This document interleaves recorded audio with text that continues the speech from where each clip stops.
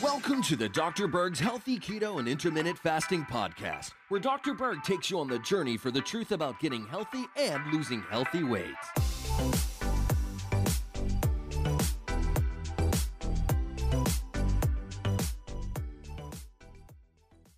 If you had to pick the worst ingredient on the planet, what would you pick? And I'm talking about an ingredient that's in a lot of foods, not some banned dangerous chemical, but some ingredient that is very pervasive in our foods. What would you pick? Go ahead and type it down in the comment section. The ingredient that I'm going to talk about is much, much higher on the glycemic index than glucose. Now, what is the glycemic index? It is a scale that measures how fast a carbohydrate is absorbed and spikes your blood sugar. So at 100, you have glucose, okay? So that's pretty high, right? Now, glucose is a monosaccharide, okay? It's just one sugar. When you combine two different sugars, like glucose and fructose, you get sucrose, that's table sugar, okay? And because fructose is lower on the glycemic index, it's going to pull the glycemic index down a bit to roughly about 72. That's a disaccharide. Now, saccharide means sugar, and di means two. And then glucose is a monosaccharide, it's just one sugar. So the reason why I'm talking about the disaccharide or the monosaccharide is because this ingredient is a polysaccharide, which means many different sugars that are combined. However, this polysaccharide is a lot worse than glucose, even though it's a polysaccharide. So it is the ingredient that is the highest on the glycemic index. I don't know of any other ingredient that's higher than this thing I'm going to tell you. And that ingredient is maltodextrin. Okay, now maltodextrin doesn't sound that bad, like malto. Well, that sounds pretty natural. And dextrin, it doesn't end with ose, like all the sugars end with, like glucose, fructose. So dextrin, it doesn't sound like a sugar, but maltodextrin behaves like a sugar, but it's not classified as a sugar. So here's the problem. When you read the label, okay, if something has maltodextrin in it, it does not have to be classified as a sugar, okay? It's classified under the total carbohydrates. So this can be very misleading because you don't know how much sugar that's in that product. So somehow manufacturing companies came up with this loophole because they know a lot of people are against this added sugar. And so even on their website, certain chemical companies that make maltodextrin actually use it as a marketing thing. This is what it said on one of their websites. Many soft drinks and other flavored beverages contain maltodextrin in their formulas, so they can have a lowered amount of sugar on the nutritional facts label. Wow, that is a great marketing strategy. So the problem with maltodextrin is that it behaves like sugar, yet it's not listed as sugar. So it's in a lot of different foods, and you're not being notified, you're not being aware of how much sugar you're actually consuming.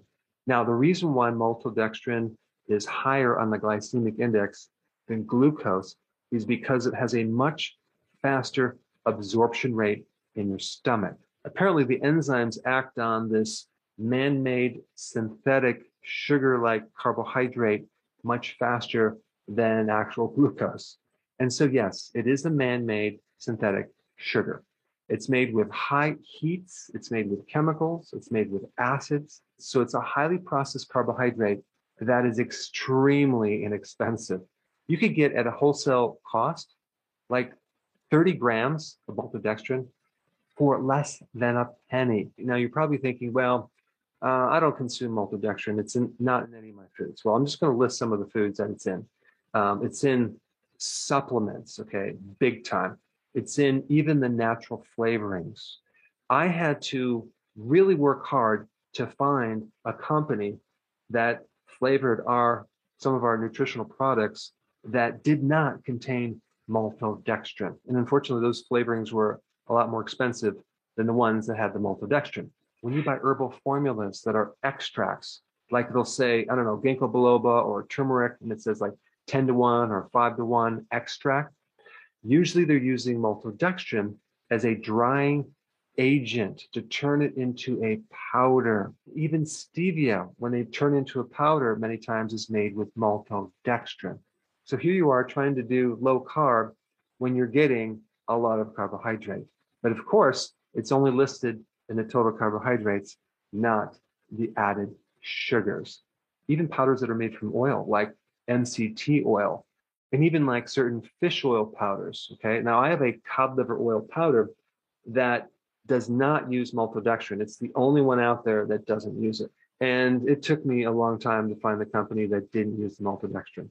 Performance gels. So let's say you're going to do a long distance marathon, okay? And you need that little gel pack to give you that carbohydrate energy to keep going. Well, the first ingredient, maltodextrin. So as an athlete, I don't think you want to take something super high on the glycemic index to start spiking your insulin. Then you have the energy drinks, okay? The protein powders, the electrolyte powders. Many of them have this added maltodextrin. Even in the vitamin forms, as it forms like citrates, like potassium citrate or magnesium citrate. The infant formulas, the infant foods, unfortunately, have maltodextrin. The weight gain formulas, a lot of times the first ingredient is maltodextrin. But if you look at the label, it's low in sugars. It's very high in carbohydrate because they don't have to list it as sugars. Beer has maltodextrin, thus the beer belly. Animal feeds have maltodextrin.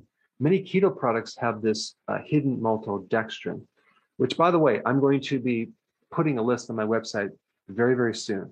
And I'm working very quickly on this. So you can have a list of what foods have maltodextrin and what foods do not, because sometimes they sneak it in there.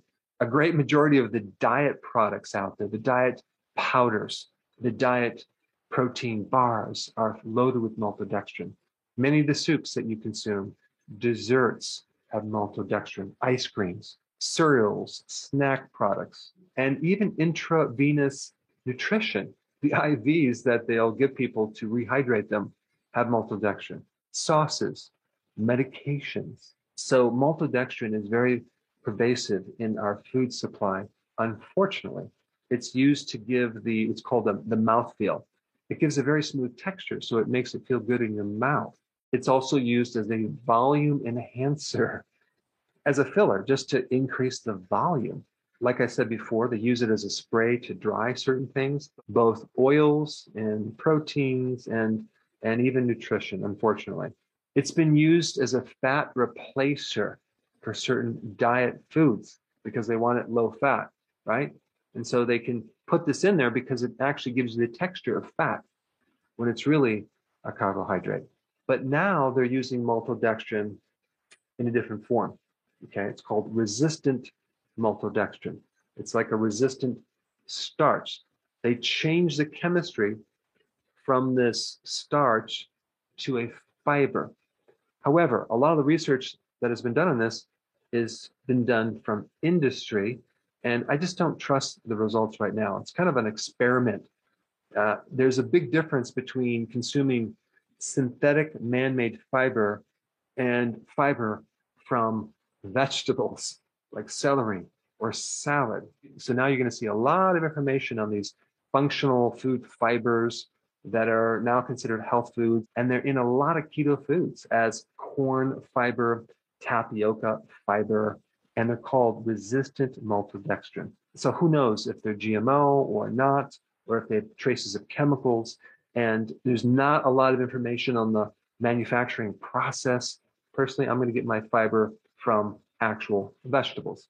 And as I was studying about this topic, I found maltodextrin is also classified as an insecticide. Go figure. And the other big problem with maltodextrin is it depletes nutrition.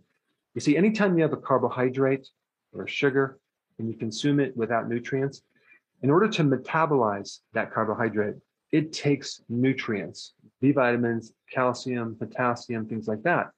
And so when you're consuming a lot of refined carbohydrate, it's going to deplete your reserve of nutrients. So you end up with less nutrition if you're consuming these carbohydrates. And all this boils down to a much greater spike in insulin, which is behind so many health problems. So personally, I'm going to stay away from maltodextrin. They're really doing an experiment on people. The jury is still out on the resistant starch. Time will tell. but it's very difficult, if not impossible, to find an independent study to truly evaluate the so-called health benefits of maltodextrin.